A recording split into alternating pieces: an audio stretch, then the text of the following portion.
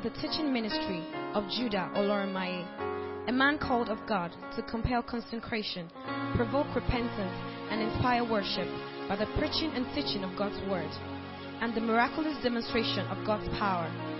God's word is about to hit you as light and strength. Get ready for an encounter with grace. Is the conversation this evening. James chapter 5 and verse 16 to 18.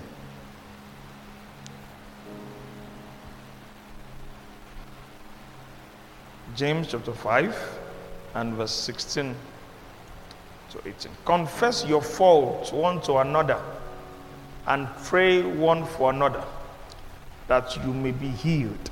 The effectual fervent prayer of a righteous man availeth much.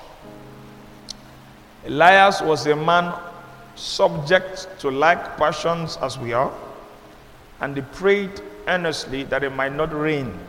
And it rained not on the earth by the space of 3 years and 6 months.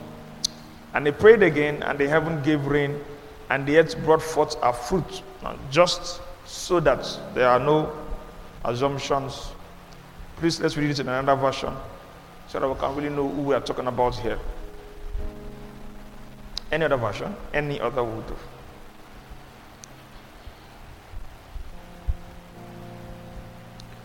The NLT says, confess your faults to each other and pray for each other so that you may be healed. The earnest prayer of a righteous person has great power and produces wonderful results. Elijah was human as we are. And yet when he prayed earnestly that no rain would fall, none fell for 3.5 years. When he prayed again, the sky sent down rain, and the earth began to yield its crops. Hallelujah. I said hallelujah. So we are talking about Elijah, a man of God. Let us quickly pray. Lord, we look up to you with expectation of heart. We don't just want this to be yet another sermon. We want it to be a means of you touching us, healing us, reaching out to us, igniting our souls again. Let it be so according to our desires, by your word and your spirit. In Jesus' name we pray. Amen. Elijah, a man of God. Many Christians consider the man Elijah as a very unkind, unloving, wicked and hostile person. I've heard it in several sermons, in several statements, especially in a bid to affirm the reality of love and grace and mercy. This is a man that is to an extent controversial amongst many believers, but we must submit to the report of God's word about him. Hallelujah. I said hallelujah. In studying the patriarchs, we want you to please emphasize what the scriptures emphasizes. Anybody can look at Abraham and say Abraham was a liar, and he has proof from the Bible. Can say Abraham was a coward. He has proof from the Bible. Can say Abraham was a doubter. He has proof from the Bible. What are his proofs? The Bible said Abraham lied, called his own wife his sister. The Bible said Abraham pretended as though he was the brother to Sarah. Cowardice. The Bible says he laughed, or doubted rather, when he was told he was going to have a child. However, those accounts are not sufficient descriptions for the man's life and ministry. Because in reading about him in the Hebrew account, Roman account, Galatian account, none of those writers, or none of those letters, Paul wrote most of them, not all of them, attributed or called him a liar, or a doubter, or a coward. So let's stay with what the Bible says about these people. You can look at David and say he's a murderer and committed adultery, or he's an adulterer. In a sense, that's true in a sense, but to now make it look as though that's the summary of his life, that would not be conforming to the sentiments of scriptures. Are you listening to me? You can look at Moses and say he has anger problem, Mr. Angry. He says speak to rock, he went to go and touch rock. But that's not a fair judgment on his person and his ministry. So, in considering the man Elijah, let us be coming down a little bit and just try to ask, how does the Bible describe this man? Does the Bible speak about him in a negative light? Does the Bible speak about him in a positive light? Some of you, if you were to give your verdict about Judas, you say, maybe he was hungry, that's why 30 pieces of silver was his issue. Maybe he was hungry. Jesus always fasting and praying. But learn to just accept what the Bible says about a man. Are we following here? The Bible paints a man in a negative light. Don't try to, with your woke philosophy, try to paint him positive. If the Bible paints a man in a positive light, no matter how you think, this person, that person, just submit to the word of God. You know if you know past Bible, amen. So I'm saying all of that because, of course, this man is even hot cake in the news in recent times because some of the sentiments that are echoed against his name. The good news is that all of us will go to heaven, hopefully, and meet this Elijah. So all the things people are saying at his back, I hope they will be able to say to his face. This Elijah, people they talk like say, you know, sabi love, you know, sabi mercy. But there's an account in scripture which seems to be the basis for many of the seeming backlashes against this man of God, Elijah. Luke chapter 9. Let us look at the account here that is often used as a basis to seemingly rubbish this man's ministry. Luke chapter 9. Where are we going now? Verse 51 should be. Verse 51. And it came to pass when the time was come that he should be received up. This is Jesus about to be received in a particular town. He steadfastly set his face to go to Jerusalem and sent messengers before his face, and they went and entered into a village of the Samaritans to make ready for him. And they did not receive him. Okay, I have to be very quick because I need to do a double reference in here. So, they did not receive him because his face was as though he would go to Jerusalem. And when his disciples, James and John, saw this, they said, Lord, wilt thou that we command fire to come down from heaven and consume them, even as Elias did? But he turned and rebuked them and said, you know not what manner of spirit you are of. Now, so there are two accounts. Okay, verse 56. For the Son of Man is not come to destroy men's lives, but to save them. And they went to another village. So this scenario has been used many times to rubbish the ministry of Elijah as though he came to destroy people's lives. Let it be clear, Jesus was not saying Elijah was a life destroyer. You need to really read between the lines to understand the conversation closely. But there are two events where this man of God called down fire. The first seems to be an appreciated act. The second is not too welcome. The first was upon a sacrifice. The second was upon two batches of soldiers. So let's see that event in 2 Kings chapter 1. 2 Kings chapter 1, that's the one that seems to be the issue.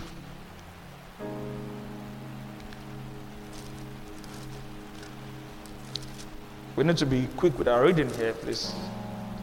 All right, let's just read. Then Moab rebelled against Israel after the death of Ahab, and Ahaziah fell down through a lattice in his upper chamber that was in Samaria and was sick. And he sent messengers and said unto them, go, inquire of Baal-zebub, the god of Ekron, whether I shall recover of this disease. Then the angel of the Lord, please note, angel of the Lord, said to Elijah the Tishbite, arise, go up to meet the messengers of the king of Samaria, and say unto them, is it not because there is not a God in Israel that you go to inquire of Baal-zebub, the god of Ekron? Now therefore thus saith the Lord, thou shalt not come down from that bed on which thou art gone up, but shalt surely die. And Elijah departed. And when the messengers turned back unto him, he said unto them, why are you now turned back? And they said unto him, there came a man up to meet us, and said unto us, go, turn again unto the king that sent you, and say unto him, thus says the Lord. Go ahead to verse 7, you already know what was said. And he said unto them, what manner of man was he which came up to meet you and told you these words? They answered him, he was an hairy man, and girded with a girdle of leather belt, or rather leather about his loins. And he said, that is the king said, that must be Elijah the Tishbite. Then the king sent unto him, that is unto Elijah, a captain of 50, which is 50. And he went up to him, and behold, he sat on top of an hill. Are we still together here? Now this is here, you need to be very, very careful. And he spake unto him, thou man of God, the king has said, come down. Look at verse 10.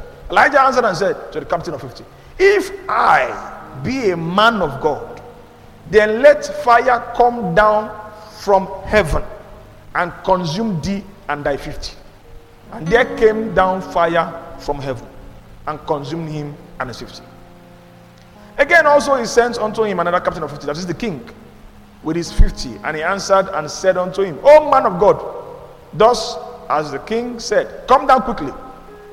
Elijah answered and said unto them, if I be a man of God, let fire come down from heaven and consume thee and thy 50. And the fire of God came down from heaven and consumed him and his 50. Verse 13. And he sent again a captain of the third 50, which is 50. And the third captain of 50 went up and came and fell on his knees before Elijah and besought him and said unto him, O man of God, I pray thee, I beg thee, I beg, I beg now, let my life and the life of these 50 thy servants. You see, sometimes the person leading you can determine whether you live or not. Some common sense leadership skills, some negotiation wisdom. Life should not be difficult. You don't have to be roasted. Amen. Amen. I pray thee, let my life and the life of these 50 thy servants be precious in thy sight. Behold, there came fire down from heaven and burnt up the two captains of the former 50s with their 50s. Therefore, let my life now be precious in their sight. And the angel of the Lord said to Elijah, go down with him. Be not afraid of him.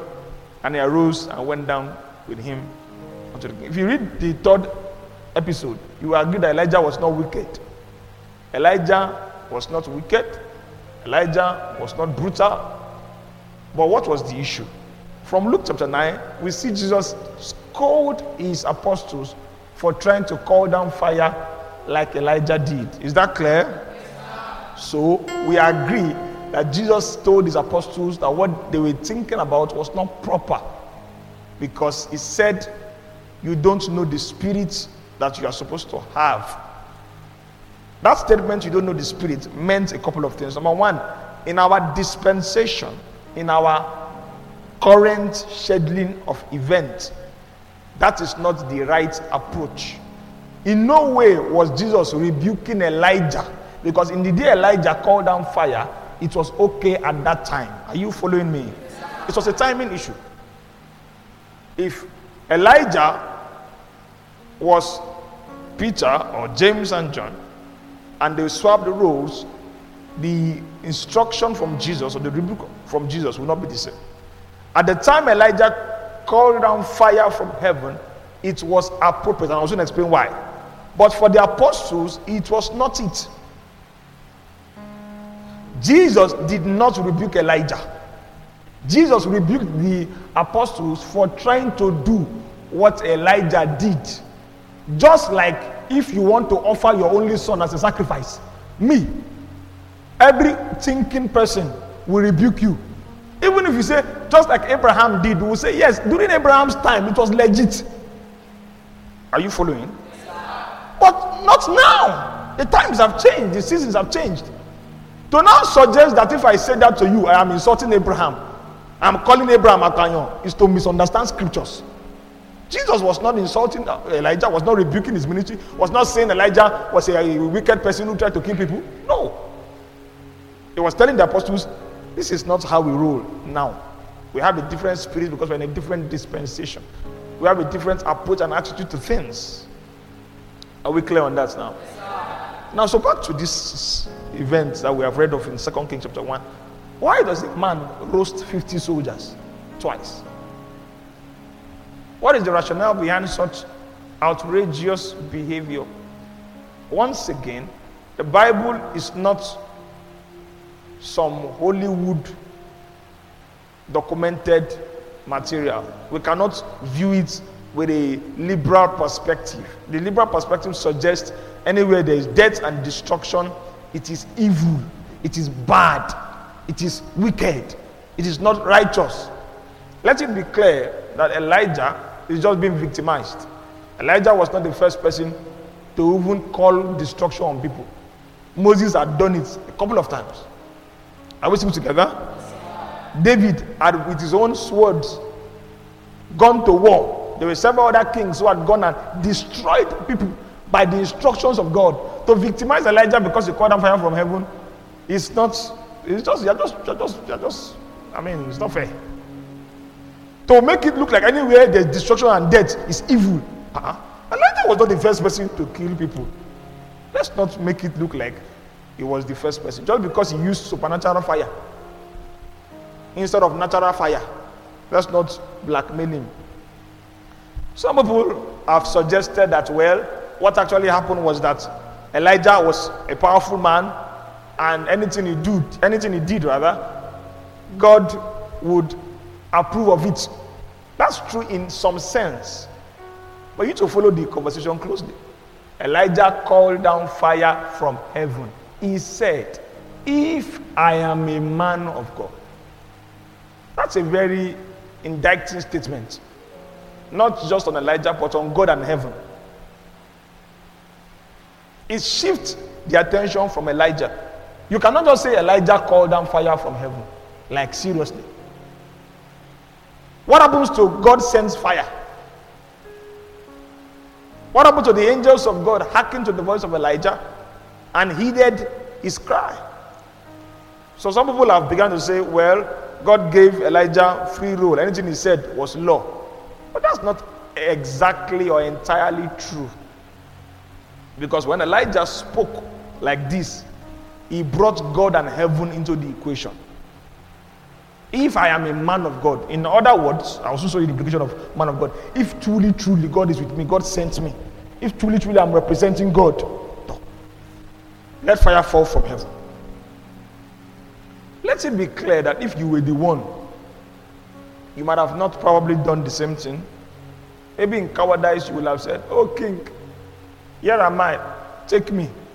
Now let me ask you a question. If the soldiers arrested Elijah, what do you think they would have done with him? They would have killed him. So some of you will have preferred Elijah to die so that you'll be a nice guy. You think a king that is serving Beelzebub or Baal, who is consulting another idol when he's sick, you think that kind of king will spare God's prophet? So if they had caught him, they won't be playing Ludo on the road. It's to cut his head like they did to John the Baptist. And the man's ministry was not yet finished. Yes, certain things he had not yet accomplished. So he said, if I'm a man of God, you call me a man of God, right? If I'm a man of God, let fire come from heaven. Let it be clear, that was not his original intention. Elijah did not go about hunting for soldiers to kill. The third scenario shows us that another captain came and used wisdom and said, sir, the king wants you to come. We are servants of the king. But we know that you be the real Oga master. Please, don't roast us. Just come and see the king cannot touch you. Now you, Elijah levels. Maybe you are thrown chariots over here. This king cannot kill you. Just show face. Even the king himself is sick. Show face. Elijah said, okay. Elijah said, you get sense. He came down. Elijah was not a murderer hunting for blood.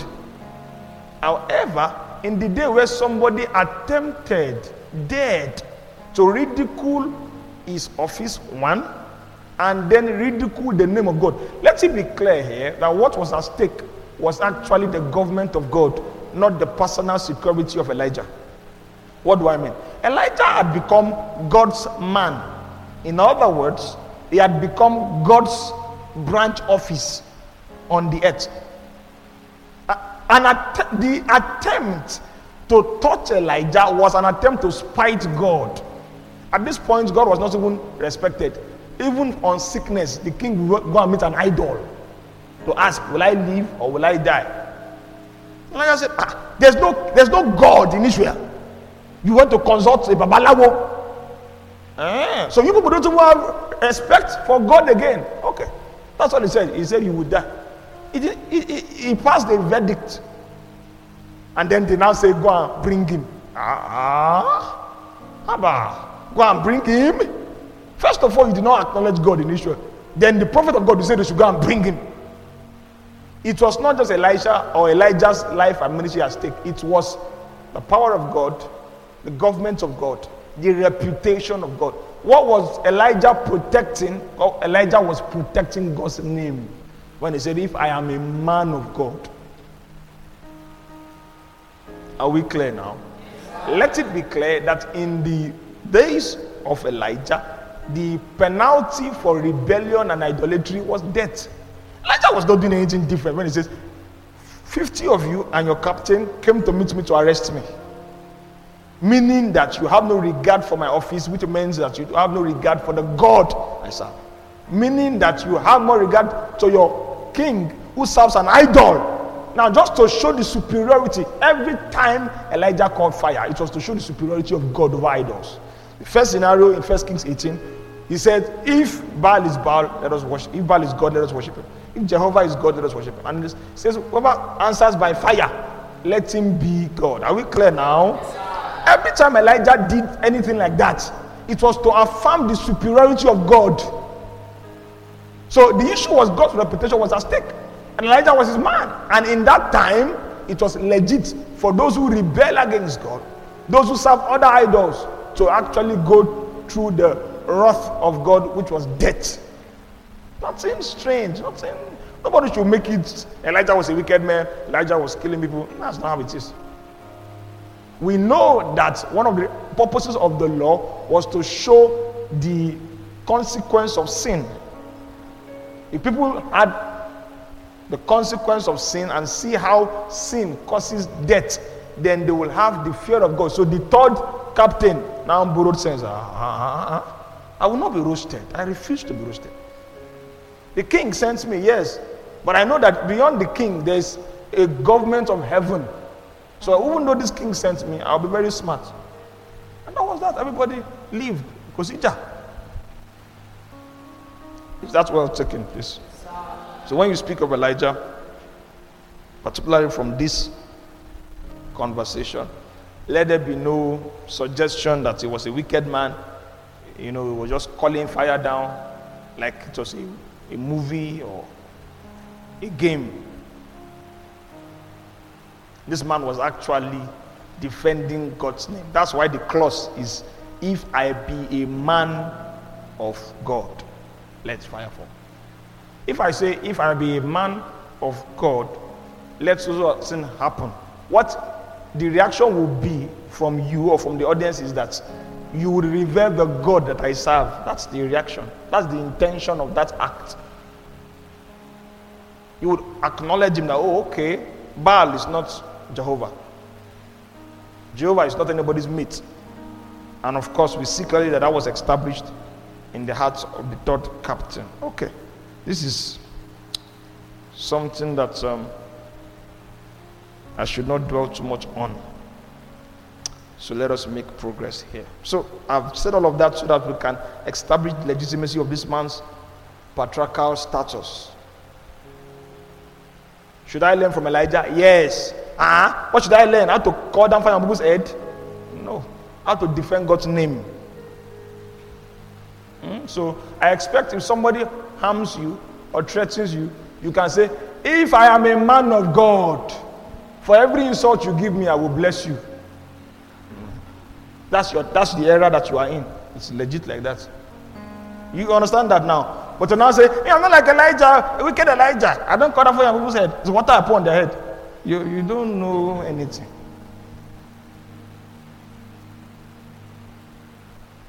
So, this man should be learned from, should be studied, and not in a negative light, in a very positive light. Okay. Are we still together here?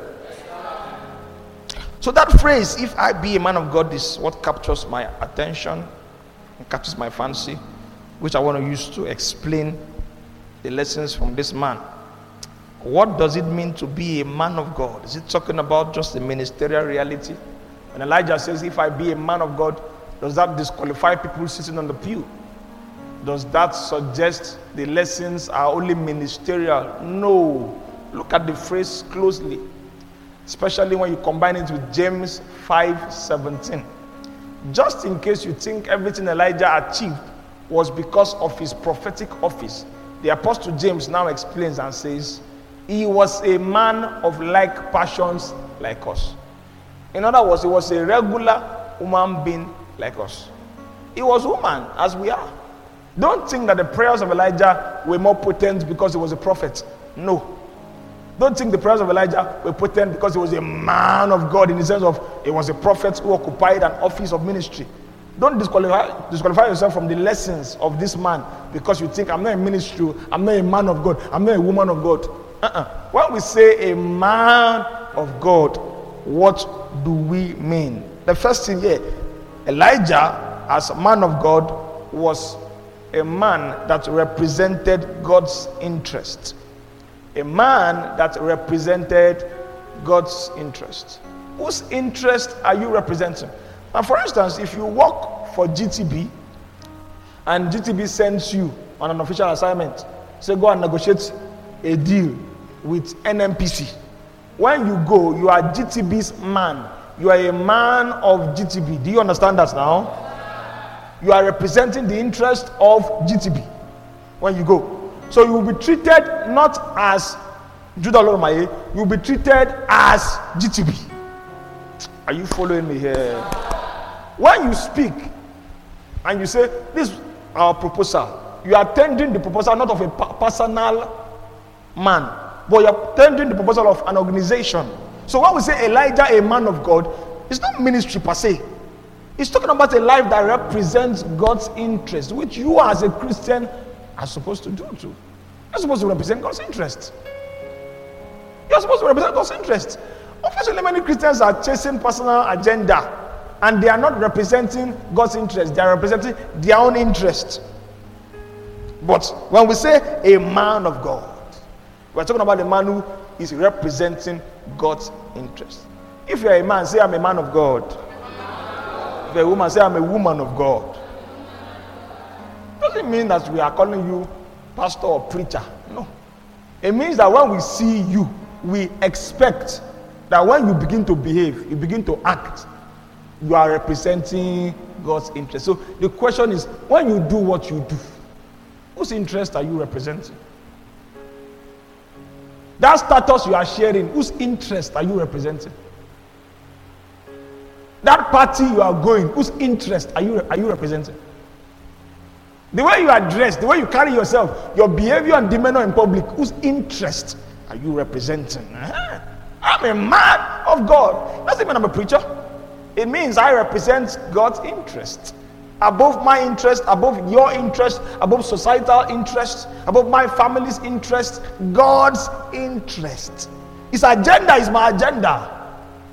That's how Jesus was. His family thought he was just another carpenter's son.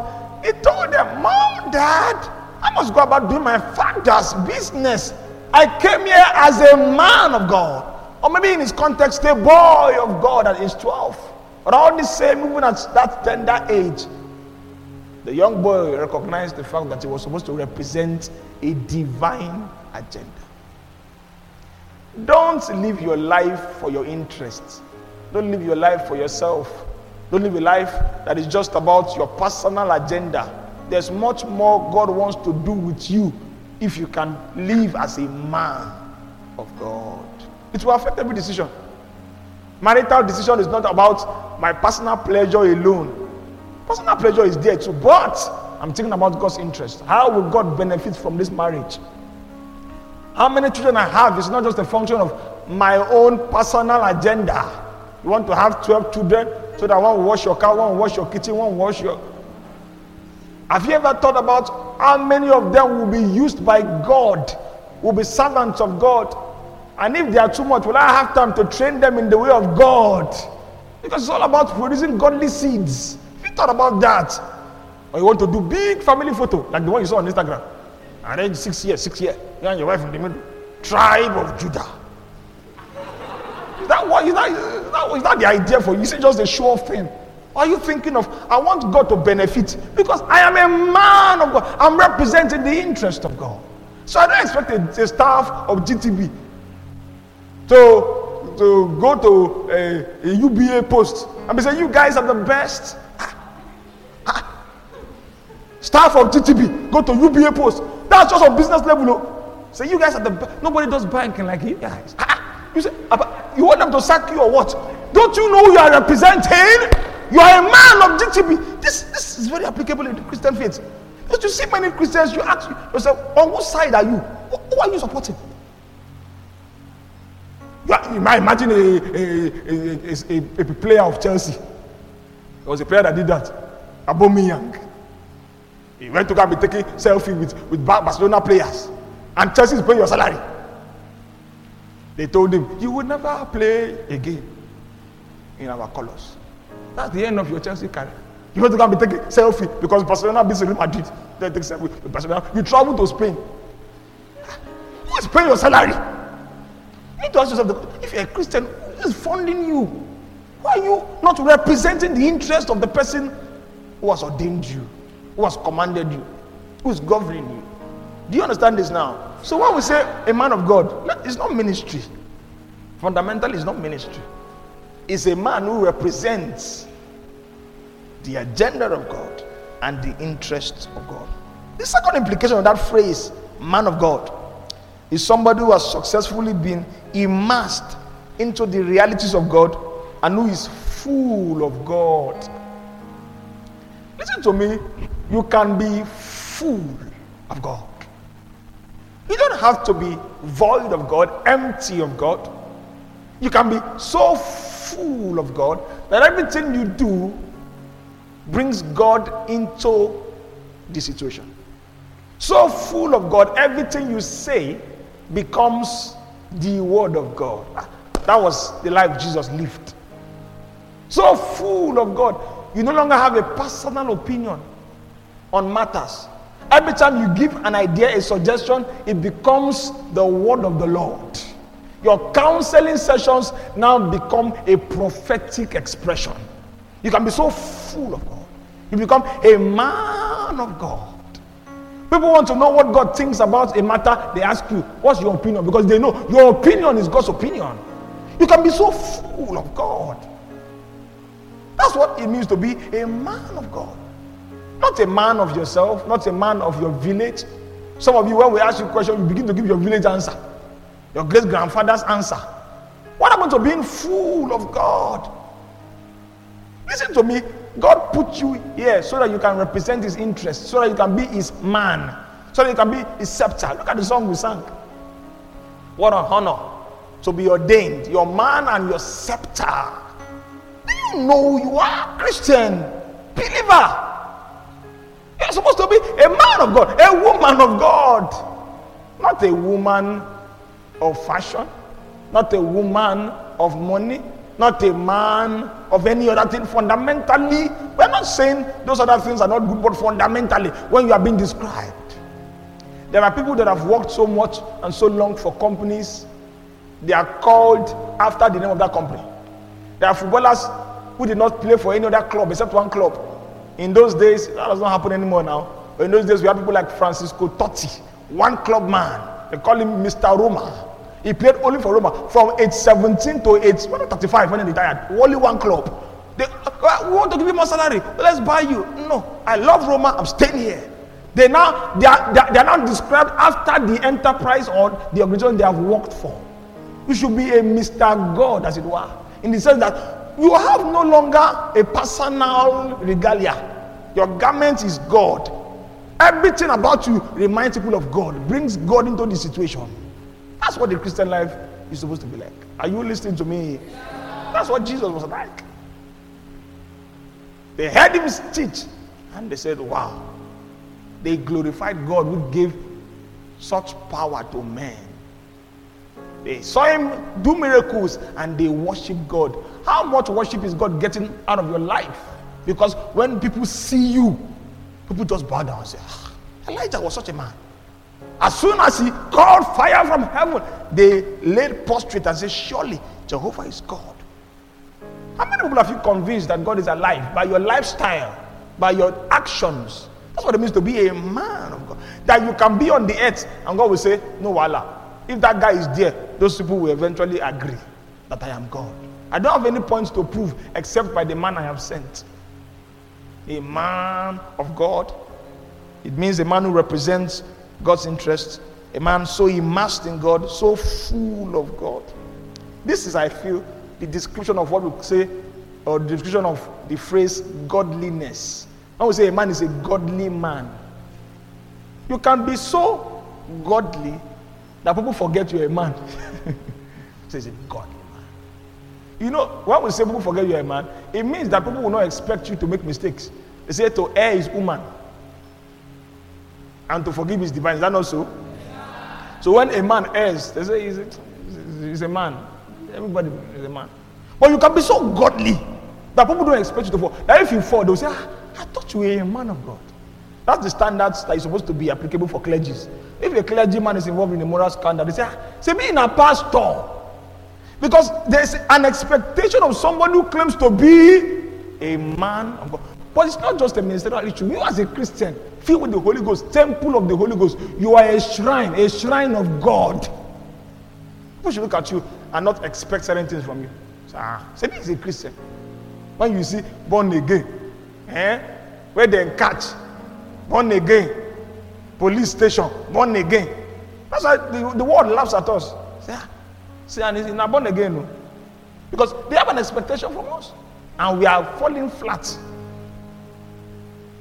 Say it after me, I'm a man of God. A man who is immersed in God, so full of God. Number 3 here. Who is a man of God? A man of God is someone who commands divine results, whose life expresses results that are divine. How does a man call down fire from heaven? A mere man. And yet James says he was woman like us, a man of like passions. Yet the things he did with prayer, the kind of results Elijah obtained is a result that is available only in God. How can this be a normal human being? How do you call down fire? In the 1 Kings 18 scenario, he said, put water on the sacrifice. Put water again. Put water again. I don't want you to think it's a mistake. When the fire comes, let nobody think it was fluke. And he says, God, let it be clear that I've done all these things in your name. When you are immersed in God, you are beginning to represent God's interest. You begin to defend God's agenda, and it becomes your ultimate obsession and desire. You begin to command the commands or command the results of God. The things you will do, people will say, what? This is the finger of God. Only God can do this. Hey. Anybody who is doubting God, when they meet you, they'll say, truly there's God. Surely there's God. Your results shouldn't just be human. Supernatural abilities for the believer is to affirm that we are partaking, or we have partaken, or we have been made partakers of the divine nature. We're not just normal human beings. Say this after me, I'm not a normal human being. I'm a man of God. The results in your life cannot just be human. The arrangement of your life cannot just be human. Solomon Gandhi, born on when? Just born on Monday, married on Sunday, and then died, and then that's the end. Nothing divine about him. That is the end of Solomon Gandhi. Come on. Come on. Holy Ghost carrier, there's more to you. You need to manifest and demonstrate something that people will say, Wait, are you normal? I was listening to Corey Blake, who is a mentee. So, John G. Lake. He said when he goes out, he's a healing evangelist. So when he goes out, people ask him, what do you do? So he says, he always likes this kind of question. Especially when he's surrounded with several people. He says, he will act like he wants to tell them something very, very strange. He said, come closer. It's a secret, come closer. When they come, he say, you see these hands? He says, so I go around and I put them on people. And when I do that, you know what happens? You know, see, they get healed. So you are a healer? Something like that. So they are looking at him like, are you a mobile hospital or what exactly? He said, no, his hands. She says, can I show you? Huh? Say, right here? Yeah, right here. You're sick in your knee. Say, how do you know? Say, don't worry. Can I touch you? For airport. Hey, what you really? Are you a human being or you are an angel? Who are you? By the time he touches them and boom, and they are healed. Hey. They will ask him, wait first. This hand, they will check. Is it normal hand? What kind of a man is this? That's how they spoke about Jesus. What manner of man is this? And even the storms hear him. That should be your testimony as a Christian. Contend for these things. A man of God. People should meet you and say, I cannot explain it to you, but something about him. I can't wrap my head around it. He's a son of the wind. He does strange things. Are you following me here? And begin from what you can begin from. It doesn't have to start from walking on water. It can start from forgiving your enemies, blessing those who curse you, loving those who hate you. Amen. Do something everybody will say, this is not normal. This is absolutely not normal. It's different. I thought he would take a different approach. He's not going the way I thought he would go. He's not reacting the way I thought he would react. Your life is supposed to command results that are divine. And then one last point here. Who is a man of God? Somebody whom God can express himself through very freely. A man of God is somebody whom God can freely express himself through. God wants to say many things. He needs his own people. He needs his men to rise. God wants to do many things. The pattern of God, however, is to use men. Nobody will ever have known that a man can call fire from heaven consistently, if not for people like Elijah. Thank God for Elijah. Thank God for Elijah. God wants to express himself. God is not docile, inactive, boring. He wants to do something in your generation, in your family, in your household, in your hostel. He's looking for his man through whom he can express himself freely. Why don't you just volunteer? I'll be God's man on the earth. I'll be God's man on my street. I'll be God's man in my hostel. I'll be God's man in my neighborhood. I'll be God's man in my household. I will be God's man wherever I go. I will be a man that God will be free to express himself through me. He wouldn't even have to ask my permission. That's life. That God wants to achieve something in this city. And he says, I found a man. David is my man. Judah is my man. Bimpe is my man. And I will do what I want to do with them. Stop making God look boring. Stop making God look unattractive. Stop making God look weak. Volunteer your life and say, I want to be a man of God. I want to prove a point. And God is kind, God is generous, God is powerful, God is merciful, God is gracious. I want to be a man of God. Hallelujah. Amen. I said hallelujah. Amen. Let us go to a few other lessons beyond the man of God cliche. From this man Elijah, let's try and look at it very closely and very carefully from the beginning of the conversation in 1 Kings chapter 17. 1 Kings chapter 17 and verse 1. And Elijah the Tishbite of the inhabitants of Gilead said to Ahab, as the Lord God of Israel lives, before whom I stand. That's a very powerful statement also. Being a man of God means you will stand before God. You will interact with God. You will be intimate with God. You will know God. That's the same phrase the angel who spoke to Zechariah used. Don't you know who I am? I am an angel that stands before God's presence. Don't underrate me. I tell you this is how it's going to be. It's going to be like that. But Elijah affirmed here, before whom I stand, there shall be no rain, nor dew for 3 years. According to my word. Very powerful statement there. Affirms that when you get to a point where God's interest is your interest, you can make decisions on behalf of God.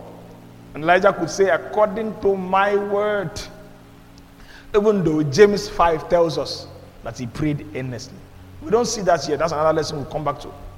But even though Elijah began to act like he was the one doing it, James tells us actually it was an answer to prayer.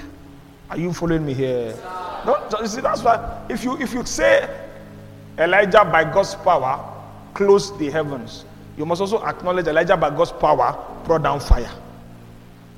You can't say by prayer he closed the heavens and later opened it. Then when it comes to now fire, you now change it and say it was not God, it was not heaven that's attended to Elijah. How about now? I mean, it's not logical to reason like that. Are we still together here? But the key emphasis for this point in verse 2, then the word of the Lord came to him saying, get away. Shows you how Elijah lived. It was by the word of God. Get away from here and turn eastward and hide by the brook Cherith, which flows into the Jordan. And it will be that you shall drink from the brook, and I have commanded the ravens to feed you there. Verse 5, so he went and did according to the word of the Lord, for he went and stayed by the brook Cherith, which flows into the Jordan. There's so many lessons here. There's the lesson of geographical provision. Your provision sometimes is in a specific place. You must understand where your provision is. Amen. Some of you, the truth is that your wife is not here. Amen. This is what it is. When you are demanding provision, sometimes you need to ask, where is the provision? Elijah came and said there will be no rain, and there was drought, there was famine, there was scarcity. So the word of God came and said, go to this particular place. I have commanded a bird to feed you. It's not every place that some specific blessings are. It's not every place. For some of you, your job is not here. For some of you, your destiny is not here. For some of you, it's not in Canada either. Don't assume because the grass is green, it means that your own blessing is there. There's a customized blessing in your name as in a particular place. You must identify that place and go there. Are you listening to me? There's nothing, honestly speaking, I'm not bragging, there's nothing stopping me from doing ministry at least anywhere in Nigeria. There's nothing. There's nothing. But I submit to divine leading principles. And if I'm here because I know God has put me here. There's a place you should be at a particular time, at a particular season. But the emphasis I want to make here is this. The lesson we want to learn here, of course, you can just call it the lesson of provision. God will go every extent to provide for his own. Listen to me. When I read a story as this, it occurs to me that for God to ordain a bird, a raven, to feed Elijah, there's nothing that God will not do to take care of me. There's nothing. The miracle of being fed by the ravens is an affirmation that God cares for your stomach infrastructure. He didn't say, Elijah, you have called down, you have closed the fasting and prayer. Look by you, I'm fast, Lord. He didn't do that. God knew that Elijah needed to eat. Amen. He cared for the man. Of course, Elijah was a man of great fastings. Obviously. From the result, he commanded. He wasn't eating too much. But as soon as he gave the verdict, you see God began to orchestrate provisions for this man. God commanded the ravens to feed him. And then it says in verse 6, the ravens brought him bread and meat in the morning and bread and meat in the evening. How many times is that?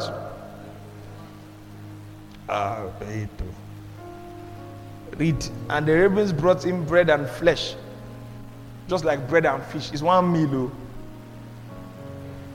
in the morning, and the bread and flesh in the evening. How many meals are those? Twice, Abi? How many times do you eat? I'm just trying to. Want to be like Elijah? How many times should they shop? You know, if Elijah was the one that seemingly commanded the raven, you can say it was his own food timetable. But God knew that twice is enough.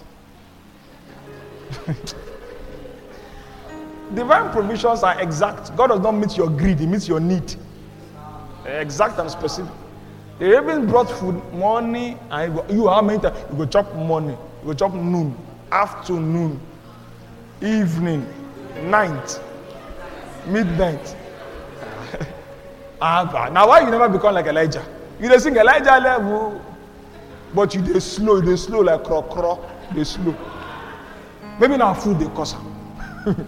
Are you listening to me here? Morning and evening. And then you use water to top it up. A drink of the brook. The best liquid is still water. Maybe what is flowing now is Coke. A drink of the brook. Anything God is, if God is giving a particular diet, take note of that diet. You get why. Amen. A drink of the brook. Some of them never drink water today. And they cause several things, several diseases. Drink water. The Elijah level involves drinking water. And then after the brook had dried up, go to verse 7 and verse 8. Come on. Verse 7 and verse 8, please. Came to pass after a while that the brook dried up. Simple lesson here. Some provisions can expire. Now your uncle is no longer sending money. It might have been that the brook has dried up. No vex. No be malice. No be fight. No be say he hates you. Could just be that the brook. Shut up. Verse 8. The word of the Lord came unto him, saying, Arise, get thee to Zarephath, which belongeth to Zidon, and dwell there. Behold, I have commanded the widow, woman there, to sustain you. From the unlikely sources, God always took care of Elijah. Unlikely sources. Ravens to feed, a widow woman to sustain thee. And so, provisions may not come from where you're expecting. Amen. May not come. Just keep your heart open to God. Second lesson here, because of time here. Until somebody publicly stands for God, publicly, nothing will be done to advance the kingdom. Life and ministry of Elijah is a proof that secret Christianity cannot progress God's kingdom. Many of us do not know how terrible our lifestyles affect God's progress on the earth. Elijah was a public man of God. He was not a man of God that was serving God in his heart. God see my heart. God know I love him. God know I'm serving him. Even if I don't show it. That was not the kind of Elijah or life Elijah lived.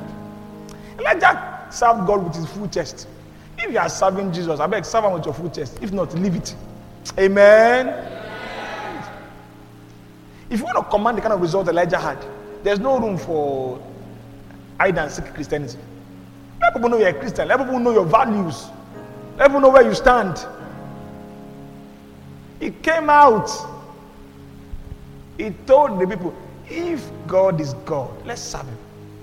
Let's do a public display. I don't want it to be a private meeting. I know God personally. I know you know God personally. But why don't you publicly display it? God loves public display of affection. God likes PDA. It's part of his love language. Amen. No, they disguise. They code them, they hide them, they code them, they hide them. They sing Elijah level.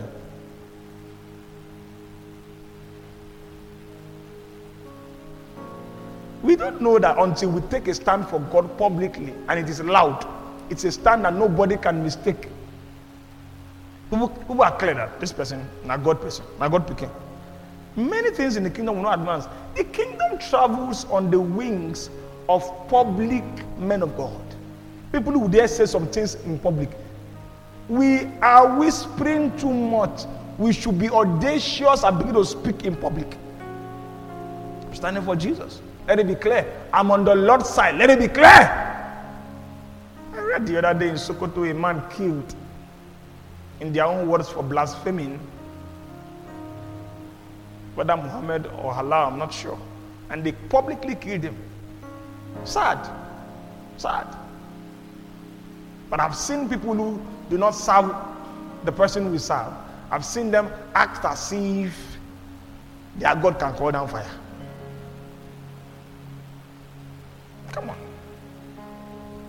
God is too amazing, too wonderful, too mind-blowing to hide serving him, to code your service to him, to refuse to identify with him publicly.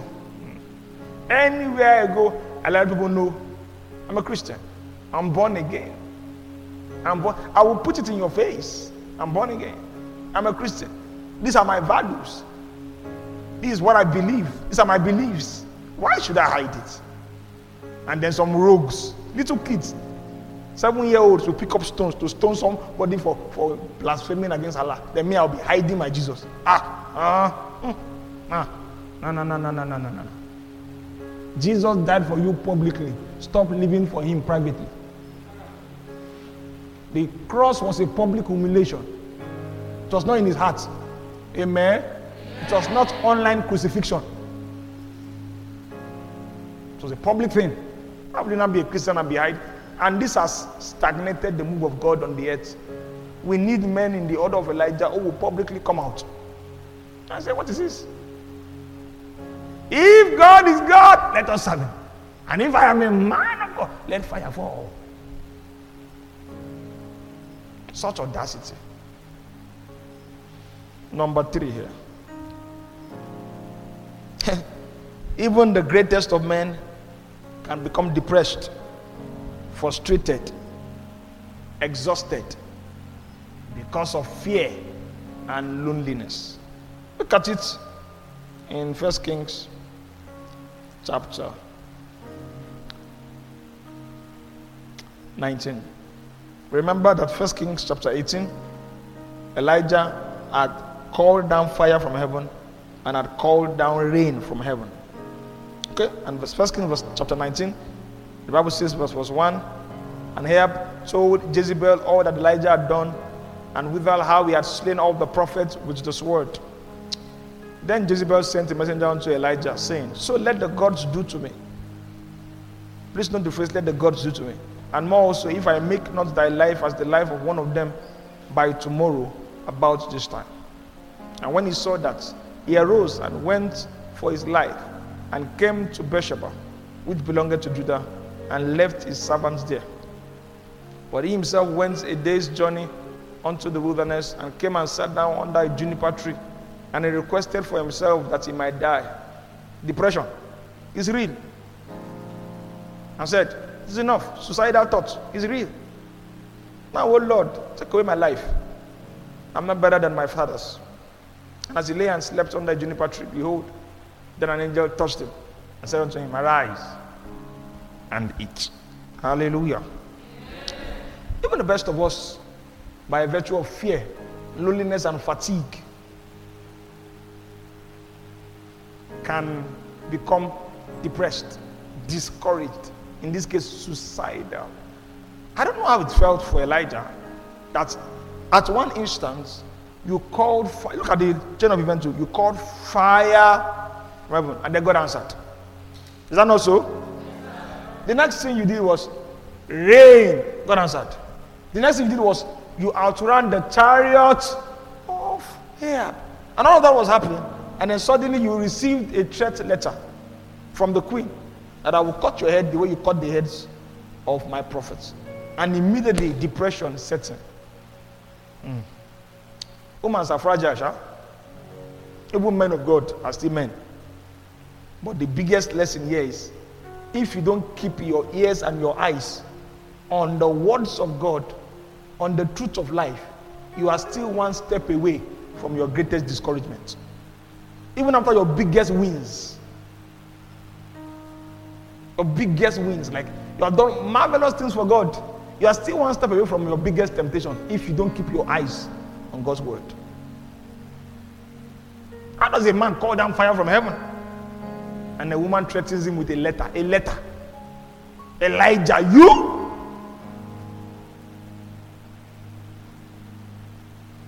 But thank God, child, because if Elijah was in the right mood, he would say, if I be a man of God, let the person that brought the letter and the person that wrote the letter, the person that wrote the letter, roast. So, maybe God was having mercy on Jezebel. That's why. Elijah, you threaten Elijah with a letter. Elijah, fear no catch you. And it didn't work. Words are powerful. It didn't work. And Elijah began to run. He now went to a place and said, I am not better than my fathers. Wow. A man can forget all his achievements in 1 minute because of a letter. Jezebel. By the way, Jezebel was a very wicked woman. So, maybe Elijah considered her in the flesh, like this woman. Because, Jezebel had killed several prophets, actually. Several. In fact, at point, a servant of the king told Elijah, see, I actually go and hide some of them in caves because Jezebel was just killing every prophet of God. Once you descend in the flesh and you begin to see people in the flesh, you lose sight of who you really are in the spirit. Yeah. Anything threatening you, if you look at it in the flesh, you will succumb. You need to be aware of your supernatural identity. Keep that on your mind. I am not a Christmas goat that anybody will just kill. Give me a break. Are you listening to me? Yes, Satan threatens people a lot. You hear them everywhere. People can make threats. The truth is that if you focus on the threat, they will become real. When you hear a threat, first thing first, discard it. Destroy the threat. Destroy the threat. No, that cannot happen to me. Jezebel, you can't cut my head. I am not like the prophet of Baal. I'm God's prophet. I'm Jehovah's prophet. My life is in his hands. But he succumbed to it. He believed it. He meditated upon it. And he began to say, I'm not better than my fathers. Words are powerful. Sometimes why you have to shut down threats is because they paint imaginative pictures in your mind. Elijah must have been imagining his head. Me. So he said, let me come and die now. I don't want to be beheaded. God, take my life now. Elijah. Or words are powerful. They paint pictures. Don't tolerate threats. Once you hear a threat, nullify it. No profession against me shall prosper. Every time rise against me in judgment, I condemn. You nullify immediately. Don't begin to dwell on the thought. If not, you will notice you are beginning to agree with the verdict of Jezebel. But this was caused by fear and loneliness. Have you seen Elijah was always alone, seemingly? Well, he had a servant. The Bible says he left him there. But Elijah didn't have friends. In those days, saints were scarce. Nobody to rub shoulders with, to encourage. That's why he got easily exhausted. Many times we run on the strength of others, actually. Many times we need other people to keep us on the path of life, on the path of confidence. Nobody was with Elijah. God said there were 7,000 who are not bad about, but they were cowards, hiding. They will not come out publicly and associate with God. Elijah said, I'm the only one. Let's read further because this must be understood in the context here. It says in verse 10, Elijah, 1 Kings 19:10, please. I have been very zealous for the Lord, God of hosts, for the children of Israel have forsaken your covenants, torn down your altars, and killed your prophets. Listen to me.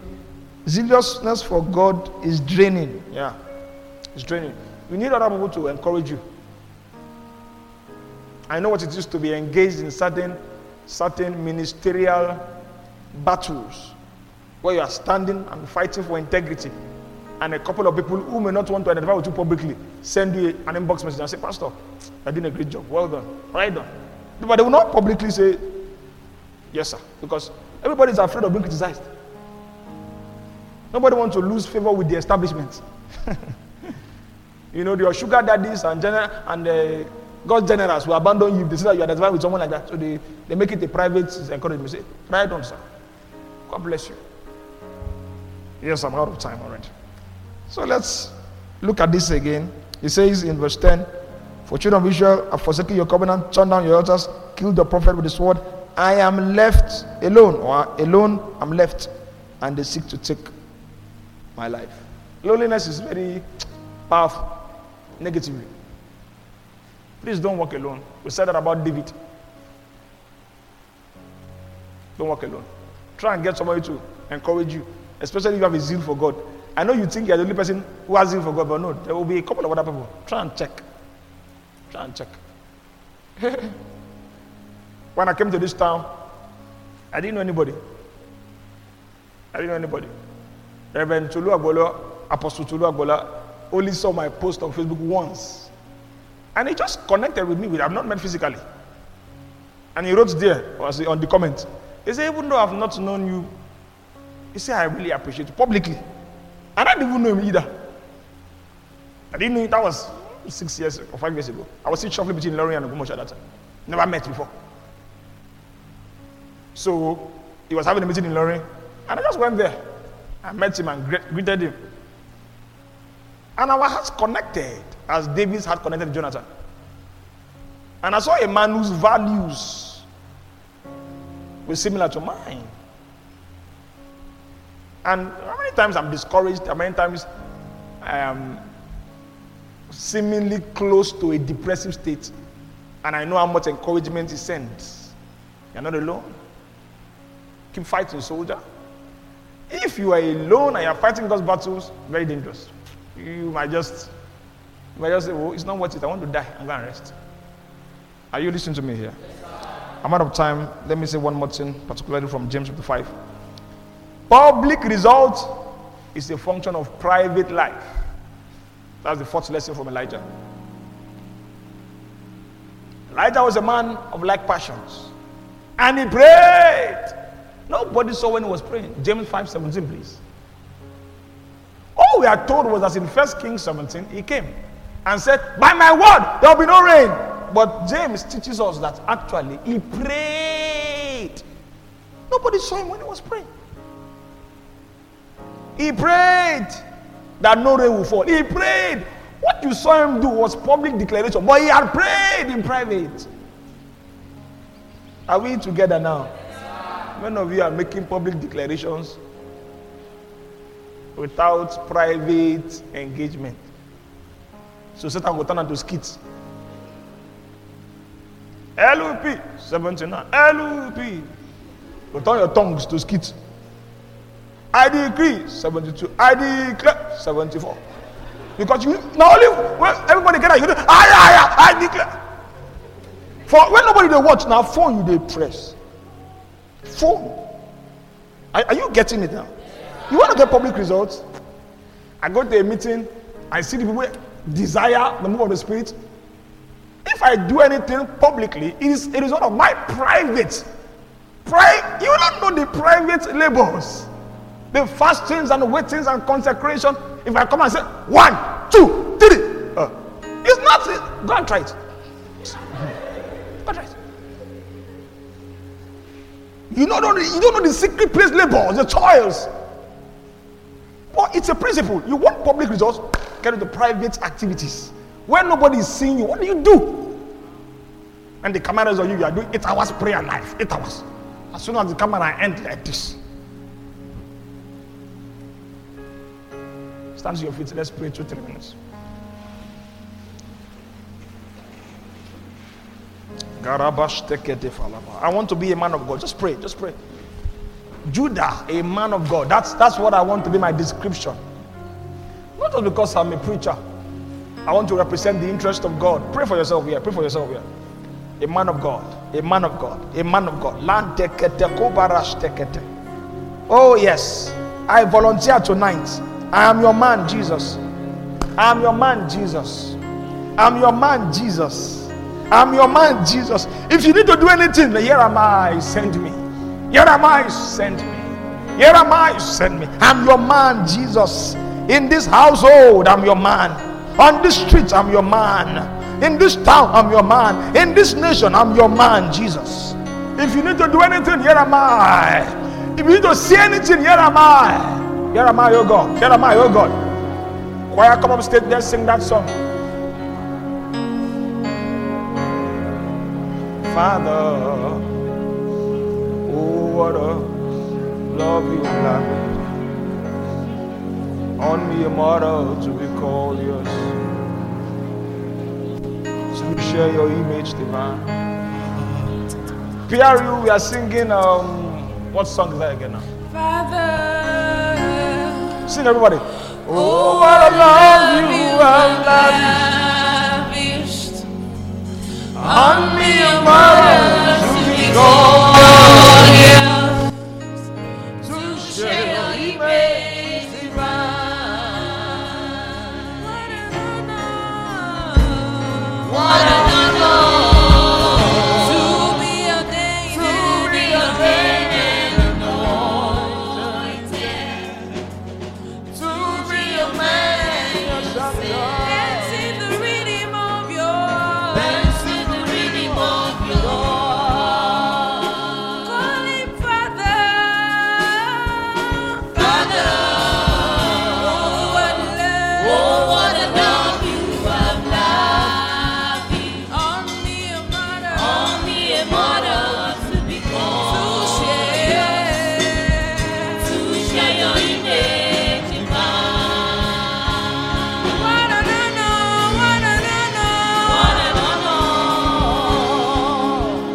to be ordained and anointed, to be a man and your scepter, fancy the redeem of your